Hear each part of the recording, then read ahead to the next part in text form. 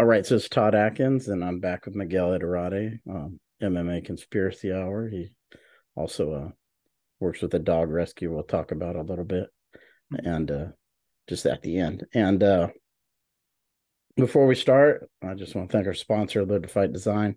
You can find them on Instagram at Live to Fight Design, and they make fight banners and gym banners. If you use my code, Todd Atkins, you get $20 off your order.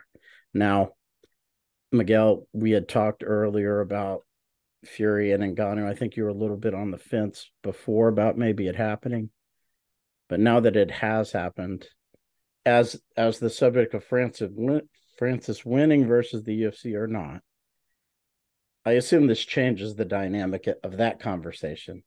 So just kind of like to hear your thoughts on a little bit of both of those. Francis getting the fight, and then the change maybe of narrative of Francis winning versus Dana White in the UFC. Yeah, I think it's a silly narrative, from the beginning. The UFC wanted to paint that like, oh, he's in a no-win situation or he can't lose, and they had all their parrots out there. That was sort of the company line, right? That he's not going to get a better deal than the one that he had here, and he turned around and did that. And with the PFL not being on the level of the UFC, that's where you know I still have to take a wait and see attitude. Like I said, we're a long way from seeing a PFL Africa. And there's a very big difference between putting all their stakes into like one show in Nairobi or Addis Ababa. Well, you pick a big city there, or is because PFL Africa to me implies 8 shows a year in Africa, or with 16 feet, 16 shows feeding, or PFL Africa has a philosophy that it hints at, right? So Ngannou's PFL deal was good for Ngannou because he sealed up, 20 million, and he got himself 2 fights, and that 20 million, I'm sure, made him feel very good. But signing to fight Tyson Fury, which I think is another guaranteed 20 million, right? But signing to fight Tyson Fury is the checkmate on this game. That was the biggest fight out there for anybody. I don't know what type of defenses or what the UFC is going to say. It looks like they let Ngannou walk away, but then even at some point during all this time, didn't Dana offer John Jones versus Tyson Fury? There wasn't there some type of almost like ham-fisted controversy on the internet where that was going on, stepping on the toes of if they had gotten under Tyson Fury's skin enough. Keep in mind, Tyson Fury's the A side of anybody, right? So if they had gotten under his skin enough, maybe that was an attempt to take the match away from Ngannou as they saw it coming close. But I think Fury did the right thing. I think he's got what he wants because Ngannou's menacing and he doesn't talk much. So the stage is his. And now we get to watch the Tyson Fury show again. The caveat of all this is Tyson's had matches postponed, has had matches fall apart for a variety of reasons. He goes off the deep end. Hopefully he's beyond that. Or, guilty by association in some way, shape, or form. I think they'll avoid some of that being in Riyadh. But again, when it comes down to putting this thing on British television, I'm sure Tyson Fury is thinking that he's going to get his usual paycheck from the television rights. And, that's actually, I believe, one of the things that cost him the last time Kinahan's name was brought up around him. So the fight has to happen. But right now it is signed and in motion, and it's months away, which is why I put that out there. Injury, anything like that causes a damper on this. It's got to happen. It's on its way, but it's got to happen. And sometimes, fate steps in. Let me ask you this. I mean, it's likely Ngannou's not going to win this fight, barring he lands some haymaker, out of nowhere. So if he loses the fight, then what?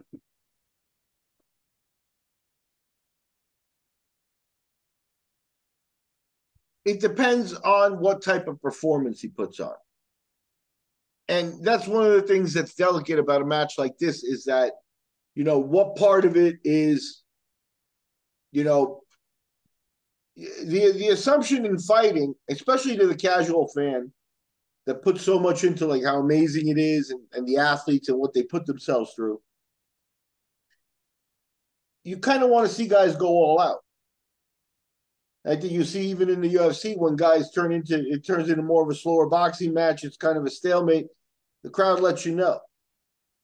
So if Ngannou can do anything to look decent in this fight, then his star goes up. Like for example, the Conor McGregor effect. McGregor managed to look good against Floyd. The stage was set pretty well. He showed what he thought he could do, and Floyd just waited for him to gas and knocked him out. Now we've seen Floyd much older go to Japan for exhibitions, even and there, when somebody crosses Floyd, even now, Floyd's about 5 punches away from the knockout. He steps it up easy, and he knocks people out, non-professionals in his exhibitions and things in his post career. So my firm belief is that Floyd probably could have been done with Conor if he had been going all out from the very beginning, but I don't think that was his goal. Now, it wasn't done to the point where I'll say he carried him or anything like that. But I think, as an athlete, Floyd wanted to see what the other guy had. And, once he started to see it, he was like, hey, that's not much. I'm okay. And then he proceeded to do what he did. Let's just let him gas himself out, hit him with little shots and stuff, and eventually take him out. But like I said, if he puts his pedal to the metal, Conor would never have been able to stay with him. So Ngannou's going to need that sort of effect. Tyson Fury is capable of either way, right? Like I think that the gap in boxing skill here is so cavernous that Tyson Fury could probably knock him out in 1 or 2 rounds if that's what he set out to do with all his mustard. But at the same time, he enjoys the show. He likes to dance. This is his stage. And you could see him letting this drag on 7 or 8 rounds. And at that point, it's all going to depend on Ngannou. I don't know, the conditioning's very different. Ngannou, his conditioning is going to have to be refined for this, because if the Mayweather situation against McGregor goes through the general scenario of letting him tire himself out to knock him out, Ngannou isn't going to make it to the 10th. He'll be tired long before then if he's really trying. But if he's settled into throwing 12 or 15 punches around, looking for one big shot, does he please the crowd enough? So I think it's going to be an interesting fight. But the first thing I'm going to want to see it. The first thing I'm going to be looking for signs that, it's one of those things where they're not both trying to kill each other. They're trying to compete, and it's not, the essence of fighting really. But there's the theatrics become a part of it there. Now, in his defense, I think he expected to get a boxing match, so he's probably been training for this for a long time. Ever since he was pretty much sure he was going to be done with the UFC. I think he left the UFC with the expectation of getting a boxing match. So I assume he's been training for this for quite a while. So I don't think he's going to necessarily be in the same situation as McGregor. I don't remember how long McGregor had to train for that Floyd fight, but McGregor's at his weight is, I don't know. I think that he's able to capture a little more of a wide. I'm not enamored of heavyweights in terms of the skills they show. Mm-hmm. They tend to rely on power and things. And McGregor did show some boxing sophistication. It came back, and in MMA, it's his boxing that's been, above everybody else in precision and things like that. That's kept him going. So I think he put in decent work, and I think he had an opponent that wasn't worried about him. So the opponent also has a radar for money there and stuff like that. Money Mayweather also enjoyed that big stage, and he was very happy with the performance, the money he made, and everything like that. So you're not going to get anything there. But was he ever in danger? Is the question. So again, will Ngannou put Tyson Fury in danger? It could happen because maybe with one punch that happens, and then Fury gets up. Maybe if can't get up, he can't get up. But if he gets up and then finishes him, you've got something memorable and something that was probably good for both of them. So I don't know. I don't know how it goes, but I will tell you this: uh, Montel Griffin, the boxing guy that was the first guy to beat Roy Jones. Okay, his father was a teacher, one of the coaches for the U.S. Olympic team, Muhammad Ali. So those guys, those era of teams, through Sugar Ray Leonard, through that era of teams in the 70s, the 60s and 70s, Montel grew up around those guys. And at some point, he learned to box and he learned the footwork when he was.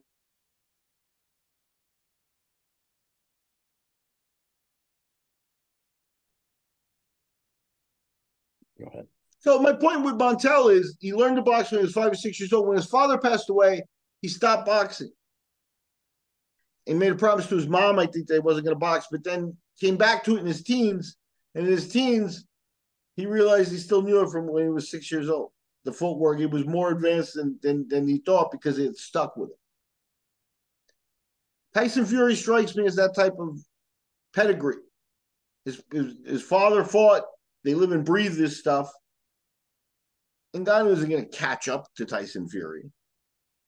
So, I don't think that's an option. That the one thing that will not happen when this happens is that Ngannou comes out and outboxes him. But let me ask you this. I mean, if he does get beat soundly, which if Tyson Fury wins, that's probably what would happen at some point. What does he do with PFL after that? I mean, you know what I mean? Yeah, here's the thing. It's October. It's at the end of October. So now, it's almost questionable if he's going to be available for the PFL or should be available for him in the first quarter. So now we're going to wait till the second quarter of 2024. None of that bodes well for how the PFL is managing their big signing. You know what I mean? Especially without an obvious opponent, without an announcement. And again, once they got back past the announcement that they signed Ngannou, it's not like we've been hit by a flood of media from them. They've been silent, actually, really. So, if we're counting on him losing the boxing match, but he's got his big payday, and now he returns to MMA, and that's basically what they have to do. The king is back, the heavyweight champion of and this is like what I said, like they'll be weak in that they can't show highlight film or anything like that. But they just in hype and talk, they're getting the undisputed heavyweight champion of the world back in the ring into his game, and we'll just see who the opponent is. And they promised us something impressive, so we're waiting. We're waiting. Now, do you think maybe PFL is going to be able to get some sort of co-promotion out of this boxing match? They should. They should. I think at the end of the day, the PFL's contract gives them some type of control over Tyson Fury, which is why when they signed him, they stated that they were going to allow the one-off boxing match or something like that for that. So that all had to be talked about, and then the rest of it is there. They would be foolish to not try to co-promote in some way. They're going to be there. This is far and away the most eyes that are ever going to be on a PFL guy, that have ever been on a PFL guy, and likely they're not going to get, like between now and then, the PFL is going to explode and be a big show. So they're flatlined. They should be doing anything to get their product out there. Now, let me ask you this. Do you think this is going to open the gate for like a few guys or maybe one guy? Or Jake Paul and Nate Diaz is coming up. I assume there's going to be a release of what Nate's payday is. People are going to see that. People are going to Yeah, see what Francis made. Fighters are going to see that. How much of an effect do you think this would have on the collective of guys who maybe think they have that ability? Nate's a special case because Nate and Jake Paul, I'm not like instinctually, I don't know who's the A side, because Nate is a guy I don't want to disrespect him and call him the B side because the other guy's a big YouTube star and stuff like that. Are you dying, Todd? um, the other guy, he took a loss in his last fight. Um, you know, and I think Nate has that mentality where this is a job. He's coming to do a job that, this fraud has to be shown what's real and what's not. And if we get that Nate Diaz, then that's a pretty special Nate Diaz. Nate, the package, they bring their own media attention. So I wouldn't call them the B side of that fight. I think Jake Paul did a good job in luring them. And yes, they're probably making good money because if not, why do it? But I don't. There's nobody else on the UFC roster who can look at that and say, um, I can do what Nate Diaz does. Even someone like George Masvidal, owns a win over Nate, BMF champ, has at the end of his career done a very good job at marketing and things like that, and monetizing for himself, and hopefully, now that he's retired, he's walking away with a good substantial amount of money in there for him. And he's got 50 fights. But Nate and his brother, that combination, and then to be honest with you, the whole pot smoking, gangy feel of like, or not even gangy, but like a mafia feel where it's like they're a brotherhood, with them and their boys. Like, Jake Shields, Gilbert Melendez, like the guy, David Terrell, the guys that roll with the Diaz's from the early days are still with them, basically. So I think that had a lot of appeal, cult appeal. It started as a cult appeal, but they've grown it for 10, 15 years, and they have been very good at that. And the weed thing helps them too, breaking out a joint, and now everybody's got a clip and stuff like that. And man, George doesn't have that.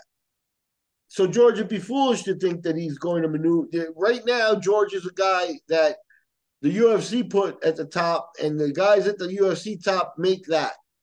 Nate's the guy that brings his own audience. Not. I see nobody else in the UFC with that. People could think that they might, but Nate's appeal is a crossover appeal. It's not just MMA fight. Well, let me ask you about Brandon Moreno. I know we talked a little bit about this off record, but Brandon Moreno, I heard him mention that he was interested in trying to do some boxing because I guess that's what he had been focusing on a lot. In his fight, his boxing looked pretty good against Pantoja, even though he didn't win the fight. Some people thought he did, but apparently he's had a pretty heavy focus on it. He feels like he's improving a lot in that area. Do you think someone like him could try?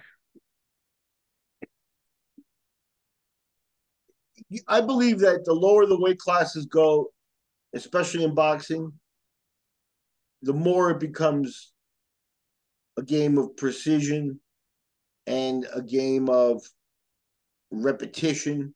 And you could just see, that the boxing game, it's so refined at 135 pounds. Brandon Moreno, what does he want to do? Go out and start out in 4-round smokers, work his way up? Okay, we'll see. Right around 15-0, there's going to be a test that's too much for him and he'll get run over. Because what sits at the top of this division is elite guys. Even if you go back, Floyd Mayweather was a lightweight. That's 135 pounds. You got Vasil Lomachenko right there. There's two of the guys that this century could be 1 and 2 of the highest skilled guys that we've seen ever. In the context here. So one of them would have to say, sure, I'll do a one-off boxing match against this MMA guy for the money and let's rah rah rah it. But he's not going to stand a chance, not against those elite guys. Shakur Stevenson, Devin Haney. These are the guys at 135 right now. Teofimo Lopez. It's not so. I think the heavyweight division and the heavyweight character sort of covers some holes for Ngannou and Tyson, and that is that the gap, though cavernous, is not as cavernous as Brandon. Brandon Moreno would make it well protected to be a 15 or 20-0 boxing guy, and then they're going to make a mistake in matchmaking, or they're going to take too big a step and he's going to get shot down. That's my opinion. As much as he may be training boxing, you're talking about guys, like I said, Floyd Mayweather. His parents were, Vasyl Lomachenko, his dad's his trainer. There's video of him, he took ballet lessons before they went to boxing training so that he would have real precision in his footwork when he was a boy. Brandon Moreno isn't going to be able to catch up to them. In fact, if they sign the fight now and Moreno dedicates himself to just boxing, Lomachenko might learn more and advance his game more than Moreno does because that's what they do. That's what he's been doing his whole life. So I don't like this selling short of boxing, and I wish the boxing community were stronger about it, because I do think it's a game. When you're comparing boxing and MMA, the simplest way I like to say it is you're comparing breakdancing and ballet.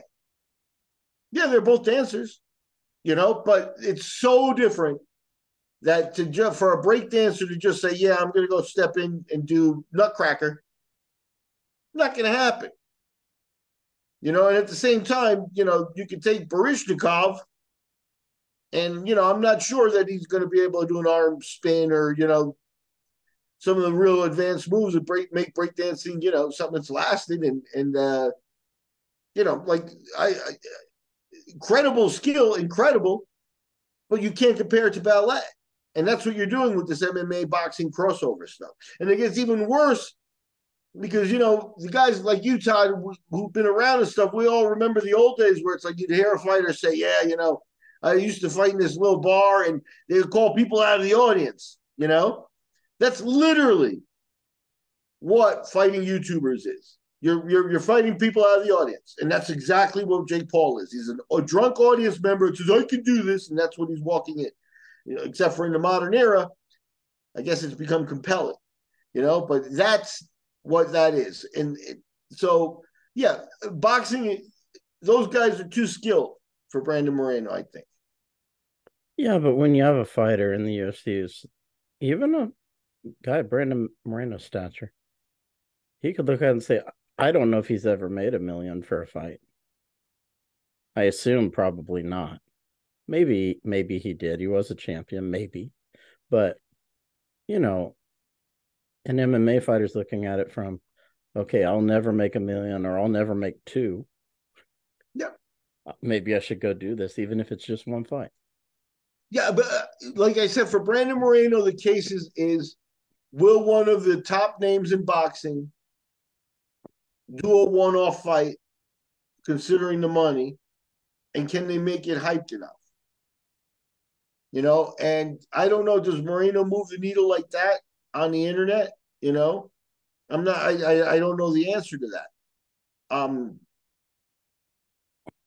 Maybe you could have Moreno and Ryan Garcia, 2 Mexicans. Yeah, and Ryan Garcia was exactly who I was trying to remember his name. Ryan Garcia is a nice prototype for this in terms of, maybe he needs a bounce back fight now, and that would entice him, into like they can make it into the story behind the fights is interesting because it is a challenge there among eight type individuals there that if they're trying to kill each other in these fights and they're trying to, fight to the 100% of their potential, they can make pretty compelling fights at some point. Garcia is way too advanced for Brandon Moreno in boxing. I agree. But I think it would sell big in Vegas. Yeah. Or even Mexico if they did it there. Ryan's being forced to carry. Ryan's the A side there.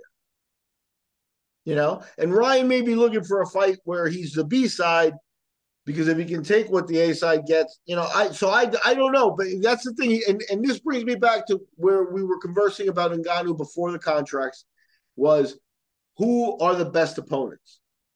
So Moreno can't just say, "Hey, I'm available. I want to do this." Who are we going to fight? What's the best opponent? Ryan Garcia? Okay, Todd started the list for us. That's perfect. Now, let's have that conversation.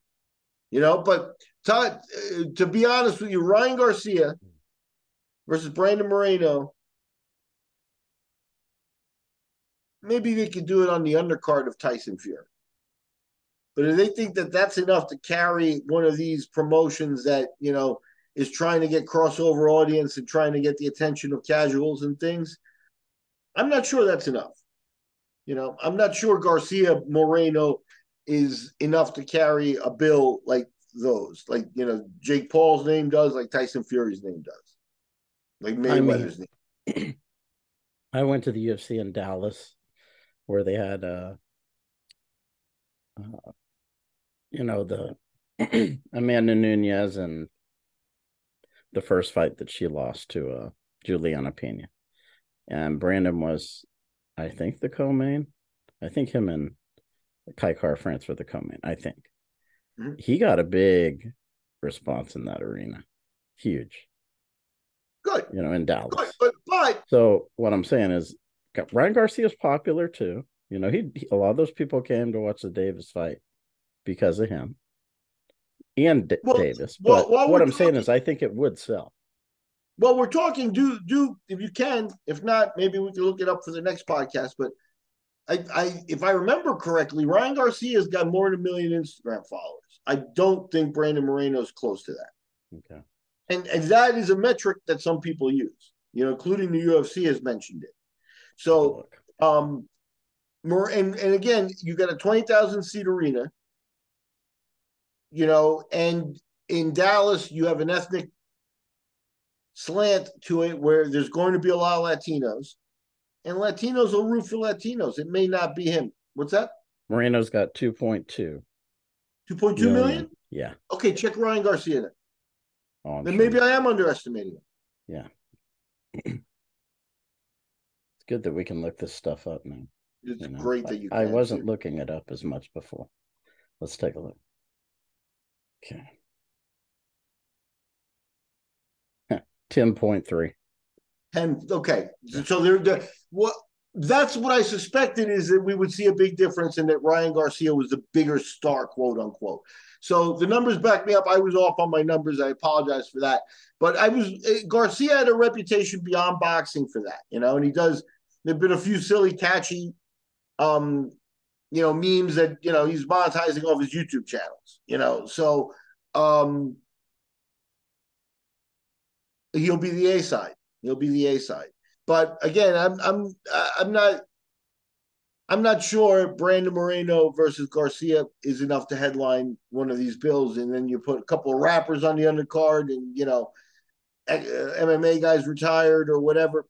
I don't think that this is a rinse and repeat that way. I think it does take two special, fighters meeting. And, not that these guys, that Moreno's not special or Ryan's not special and stuff, but, I'm not sure I'm going to be able to quantify exactly that, but you can't just roll these cards out every 3 months and just pick a guy and pick a guy and pick a guy, because they will get smaller and smaller as the timeline goes through, And if Moreno wants to do a one-off, then, I think he could do a one-off and then be an undercard. And then, it's up in the air about the pay.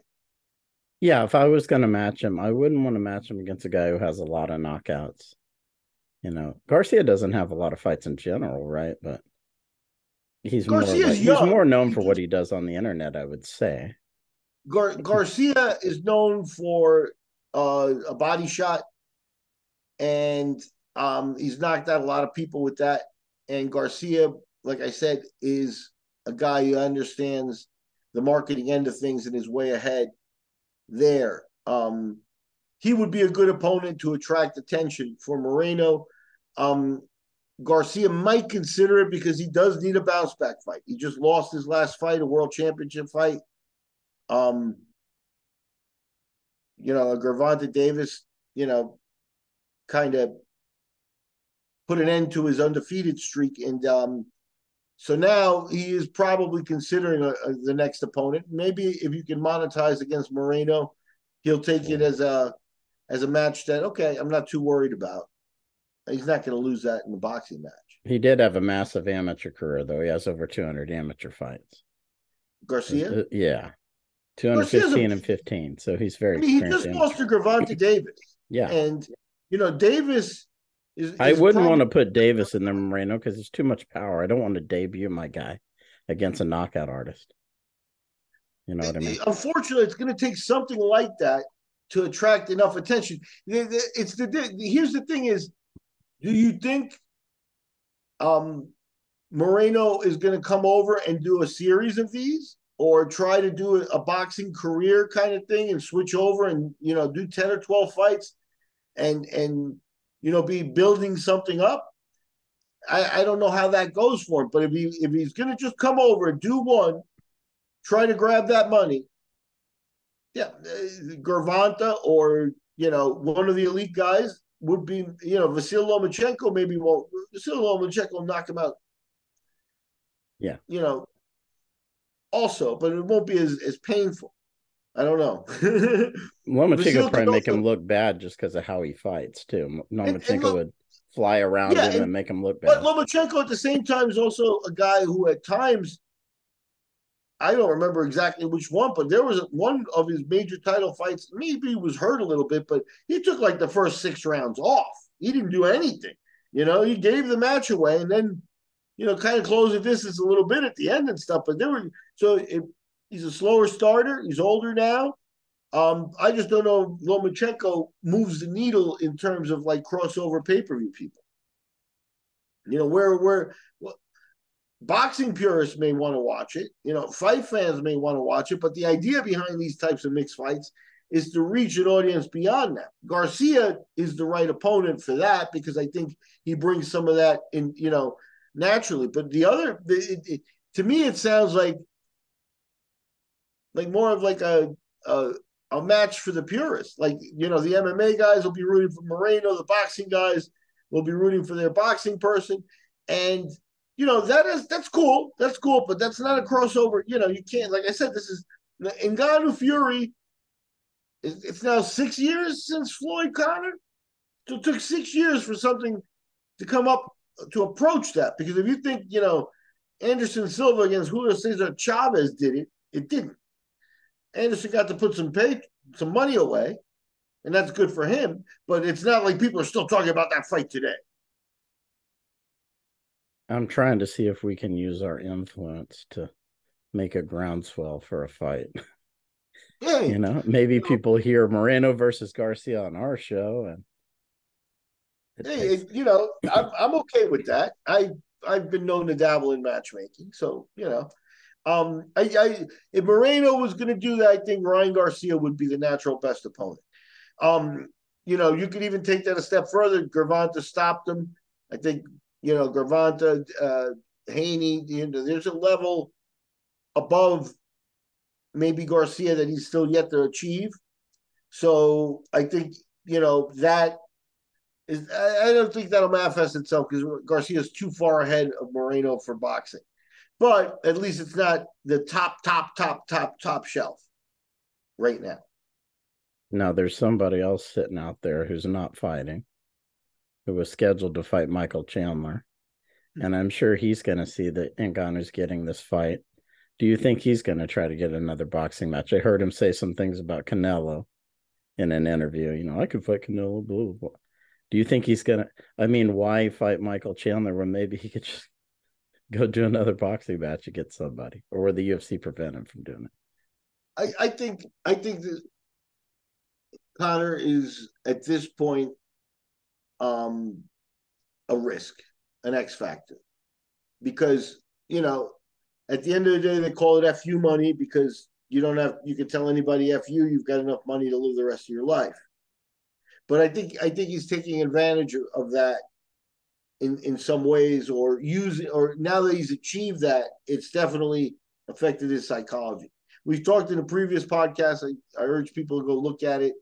But I do think his substance abuse, from alcohol to possibly cocaine and possibly steroids and that type of thing is a factor. Not signing up for USADA, like I said, realize what happened. They sign him for the TV show. Before anything airs or anything like that, they come out. USADA says he's not in the pool. If he's not in the pool, what can we do? And he, fuck you, USADA. I mean, I'll do what I want, but never join the pool. At that moment, we as a collective MMA fan base, or whatever you want to call it, viewership or whatever, knew that Conor wasn't going to fight because the logistics just are not there anymore. But we went through the whole facade of the TV show, and who knows what behind the scenes moves Conor may have been trying to make to do this, or maybe he didn't. Maybe he just, hey, sure, I'll spend 5 weeks in Vegas. Like I said, a guy with his money and his things probably likes Vegas. So sure, you'll shoot there, but no intent to fight. Because that's the thing is like, what I don't see here is like, the fight's not happening. Where's the panic in Conor? Where's the like, wait, why I'm ready to fight. Where, what can I do? You see none of that. Part of the reason for that is probably because of Mayweather and Conor making him $100 million. Every single fight since then, he takes a pay cut because he's already been to the pinnacle. The UFC was never going to pay him that. So very next fight, it was like he made 30. And he's probably going to get more towards the end of like maybe making 25 for this one. But if he fights Canelo, what? You think he makes 50?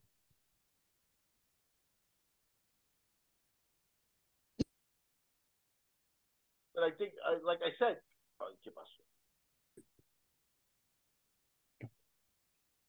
yeah, Canelo's one of those guys at this point that, he's the A side.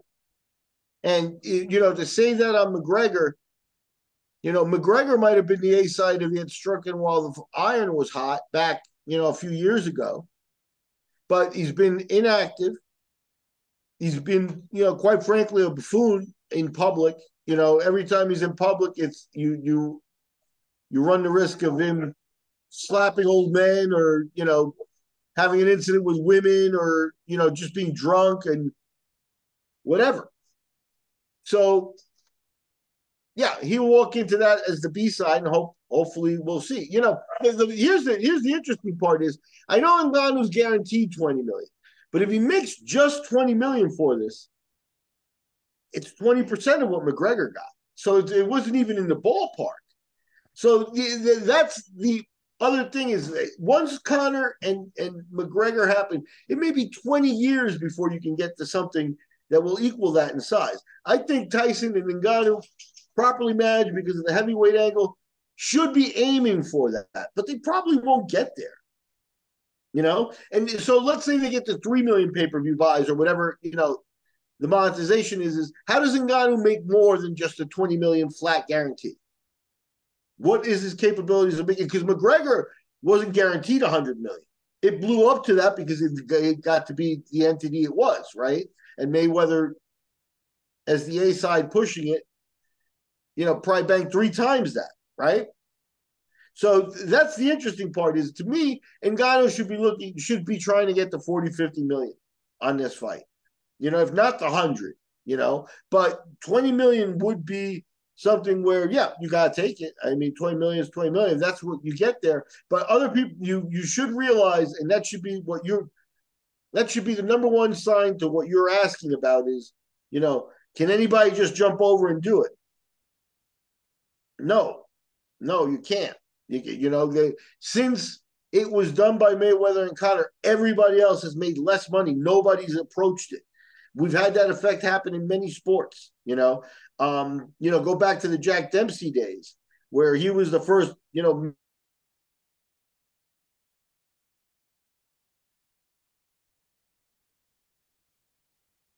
the Jack Dempsey days with radio broadcasts and things, and he got himself, to $1 million, gates on his fights and things. But then the next wave of champions, it wasn't until Joe Louis that anybody even moved the radar because he had gotten so big. So the McGregor thing is a flag with Mayweather. That's the point that everybody wants to make. But honestly, looking at it, nobody's come close. And I don't think McGregor would come close either. I don't think Canelo commands a lot of audience, but I'm not sure. Hopefully, the thing I like about Canelo is that he does have a mean streak, and I think he's got a no nonsense streak too, and that he's not going to put up with too much. And if he wants to hurt Conor, I'm all for that. I think Conor right now needs an ass kicking like Canelo could give him in a boxing match, and that might help to straighten him out a little bit. But yeah, that's what you got to look at is he's not satisfied anymore making $10-20 million. So it's like why it doesn't move his knee. Yeah, so the fights just don't happen. Yeah, I think also, when he's sitting at home in his mansion or wherever he lives, in Ireland or whatever, I think when he watches this fight, Fury and Ngannou and Riyadh, and I'd assume it's going to be kind of a big spectacle, I would think, and he's going to be watching that saying, "I don't need to come back to the UFC. Why would I do this? I'm a prize fighter. If I'm going to do something, it's going to be against Canelo or one of these guys. I'm not going to come Yeah, he back and wants to fight." do it big, and that's going to be interesting and delicate because I'm sure he's got a contract that him in the UFC, hammered out. I'm sure he's got a few things in there that other people don't. But, maybe after Conor and Mayweather, there is some type of clause where he's allowed to do another one-off. If the UFC was to do the same thing they did with Mayweather, they'd partner in there and they grab a bite of it. And maybe that's the way for McGregor to go out from all of this. So, but I did, like I said, at this point, with all the signs that he's been sending himself out for the last couple years, in order to set up a fight like that, you got to have two reliable guys. Like Conor wanted the Mayweather fight the first time. There was no doubt you had his full 100% attention. Now, will that be the case? Because if not, then an investor may think it's not worth doing. And McGregor to me is at that level. It's like how it was. So he's not going to fight Chandler in December like planned or whatever. So when's he going to fight Chandler? No one's working on that. So who is he going to fight? No one's working on that either. Derek Galanda said something to me that's interesting. I want to run this by you. He was saying that he thinks part of the reason McGregor's not fighting Chandler. Obviously, the season was filmed earlier. I don't know how much earlier, but he thinks it could have been that as McGregor's losing all these fights in the Ultimate Fighter, all of them so far, that he just said, all right, kind of like in spite of Chandler to just say, I lost all these fights, so I'm not going to fight you anymore. Kind of like punishment. Because of his ego, you know what I mean? Exactly. And you're dealing with a guy, look, there's a fine line of when an ego is bad. And, I think he's crossed it. So you don't know what you're reacting to. Like I said, I think the alcohol and the things like that, who knows what else in Vegas and things, girls can be a problem like that too, but I don't think that they got the full McGregor dedicated to fighting. Like at this point, he's like, yeah, I'm a fighter. I came from nothing. I'm a fighter at heart. And that's very much his persona to present himself. But what he's doing now is he's counting on, once the fight is signed, that motivation to kick in and put the 2 months in, he's counting on that muscle memory to come bring that back. And he's failing at doing that. He hasn't been able to actually do that. So yeah, I think psychologically, we don't know what you're going to get. So if he signs for the big fight with Saul Alvarez, Yeah, then maybe he spends 2 months on lockdown, comes in good shape, and gives a good showing, and his brand takes another bump. But you know, I think his prospects were much better going into the Mayweather fight when he had nothing to lose. Now, he's already, now he has something to lose. Yeah, and I agree with you. I think Canelo would be motivated to kill him. Yeah, I Unlike, think, at some point he'll annoy Canelo in some way, and Canelo will want to hurt him. And we'll see if McGregor can somehow avoid that, and McGregor and the other guy's trying to, and it's visible, and they give us some type of great show. Then who knows, And when you're in a fight, he's, no doubt McGregor will have instinct, and he's been there before.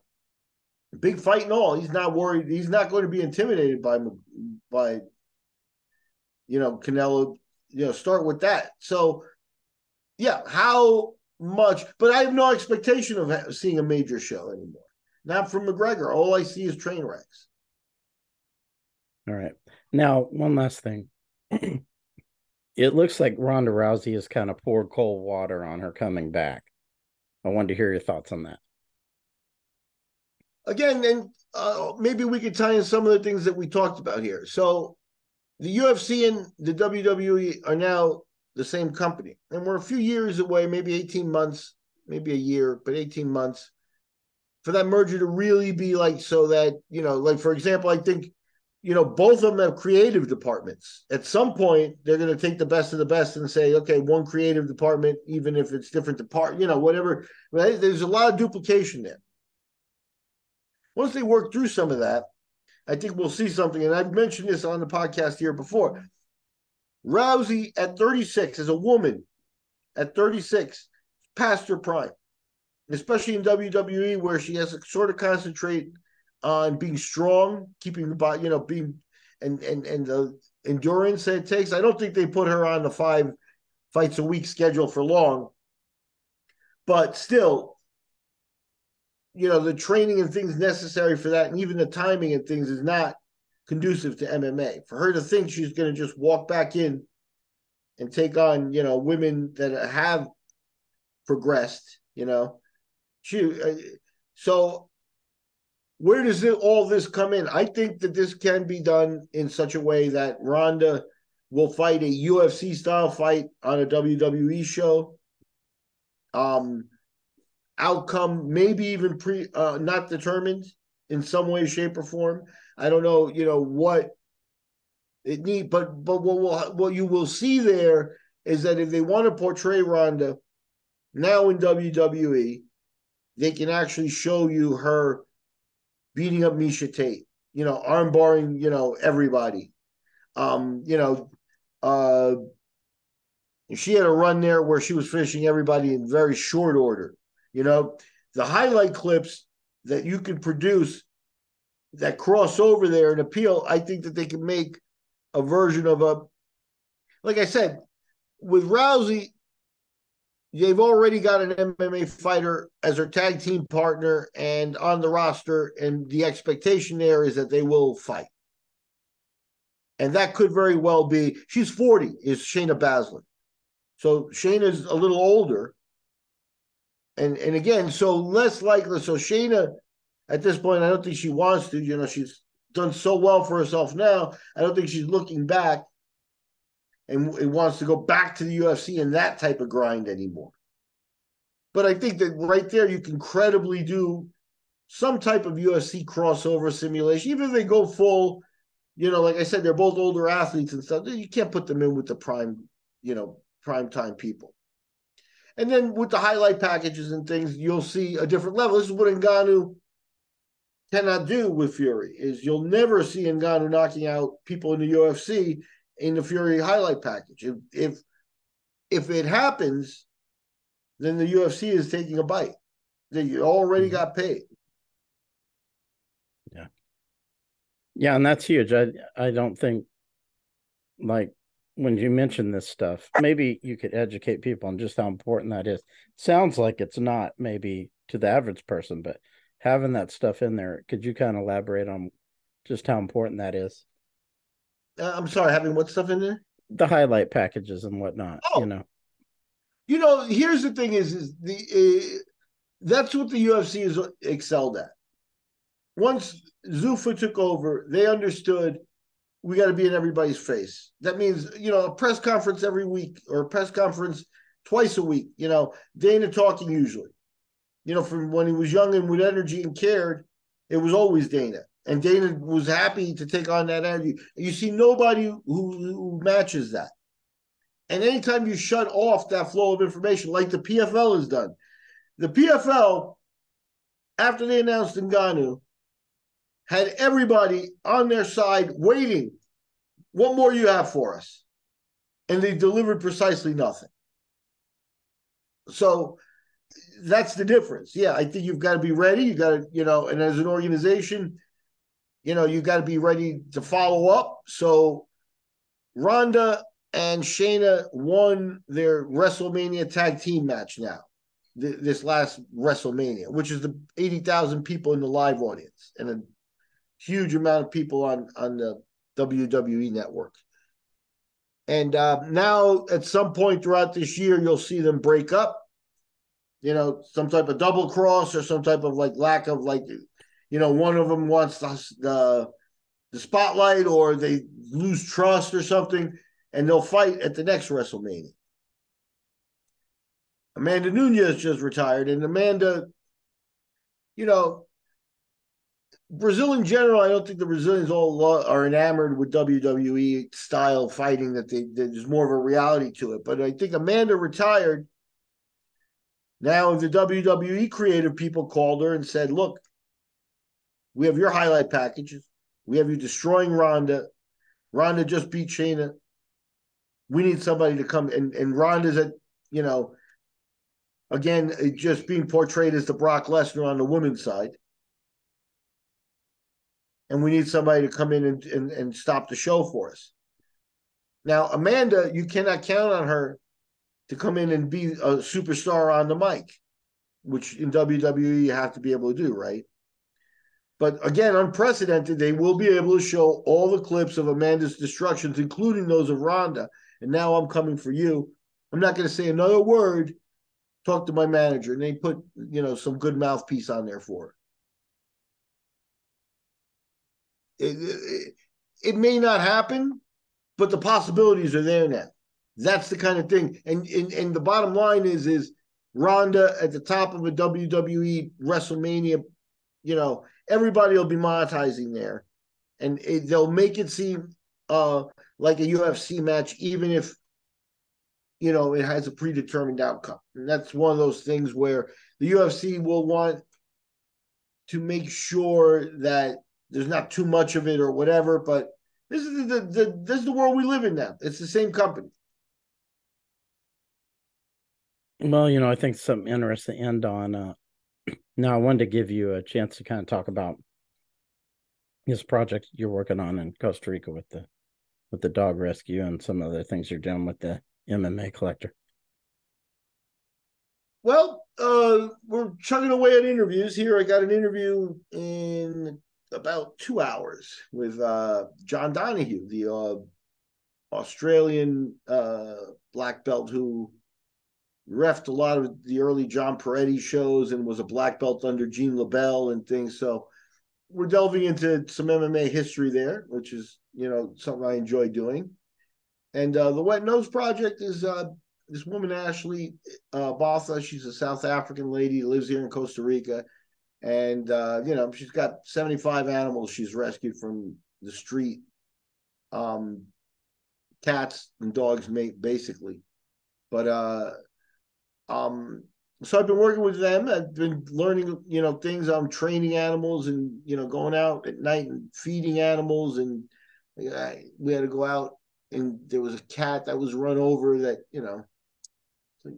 get it off the street. It's like, try not to act like a third world country, So it's like just showing dignity and respect. It makes me feel good. It makes me feel like a better person trying to help the animals. They're very grateful. And I have 3 dogs that are from Ashley's rescue. And, hey, they give me a lot of comfort. They're good animals, and I'm in tune with them. So I'm heading in that direction. I'm enjoying working with them, and we'll see. We'll see if I'm going back to train those to help train those pit bulls. There's an official trainer that's going to be with them, and see if I can pick up some knowledge there. I'm getting pretty good though. I'm getting pretty good.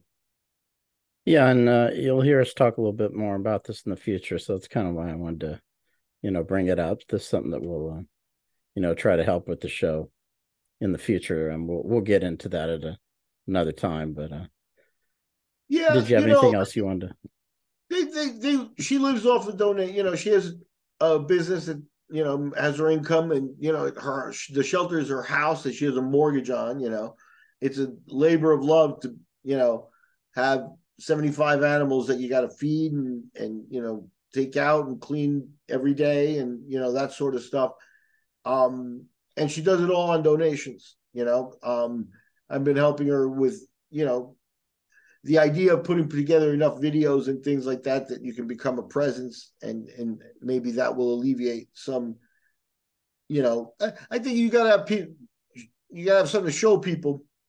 You're going to ask them for money, and I think at some point, donations would be a big help. Like for example, these pit bulls we rescued 3 years ago, and um, they're at the point where um, they still don't react to other animals and stuff. So now, if the fundraiser that's currently going on gets completed, the formal training will go into that, and then they hopefully become adoptable dogs. And that's the thing is she needs to get some animals adopted, and in order to rescue more, and it's a vicious cycle. And then there's the ones you lose and things. So, if anybody can help, even sharing and just getting the word out there is great. Yeah, it's kind of like kids, they get taken from the home. You got to get some of them adopted so you can bring in more. The It's kid similar. kids. I don't want to make be the problems with kids need people dedicated to that more than this, but Yeah. the situation worldwide for dogs and animal lovers and things like that is very bad. The bottom line is economies aren't doing great everywhere, and some people struggling just are letting their dogs out, and you could just spend a little bit of time on the internet and see lots of places trying to get dogs adopted, and then, if they're not a cute little puppy right away, then the chances go way down that they're going to be adopted. So now you rescue a 2-year-old dog, put a year into medical and things like that, and you got to find somebody who wants a 3-year-old dog, or maybe they fall in love, but people aren't enough. I love my 3 dogs. I can tell you they're 3 very different personalities, etc., etc. But people don't get that close to them before adopting them. You really do have to make some type of connection, I think. So it's interesting. It's the most satisfying work I've ever done, really. So, take it for that. It's pleasant. Well, Miguel, as always, I appreciate your time, and looking forward to. I bet that guy's gonna have some interesting stories. John Peretti. Anyone who's worked around John Peretti's probably gonna have some funny stuff Yeah, to talk yeah. about. I'm hoping. I knew John too because we were judges with Abu Dhabi together. Mm-hmm. So me and him go way back, kind of thing. He was, he was. Me and him were sitting next to each other judging Hoyler's loss to Eddie Bravo. So yeah, I'm hoping he has some stories, and he's, and Yeah. it should be good. And the thing is he's a window to the Gene LaBelle legend. So I'm Mm-hmm. I'm hoping that we can bring about a little bit of history there, and get some knowledge on Gene, who kind of, we got an old version. Like obviously he was, in his fighting peak in the 50s and 60s or whatever, but and I think he didn't care if he played the clown and just joked around with people and stuff like that. And I think that hurt him his legit reputation, because people look at, like, him announcing on that WFF event that he did, and think less of him. And I don't think that's the case. So I'm hoping to get to the bottom of this. Well, as always, appreciate your time, and anybody who supports this show, we appreciate you viewing it, and feel free to share it with some other people. Check out MMA Collector 74, which is where Miguel does stuff on YouTube, where you're going to see this interview that we were just talking about. MMA Collector 74. And Yeah, and they debut. We put up a new interview every Wednesday. and they got cool collector items too for people that, like memorabilia.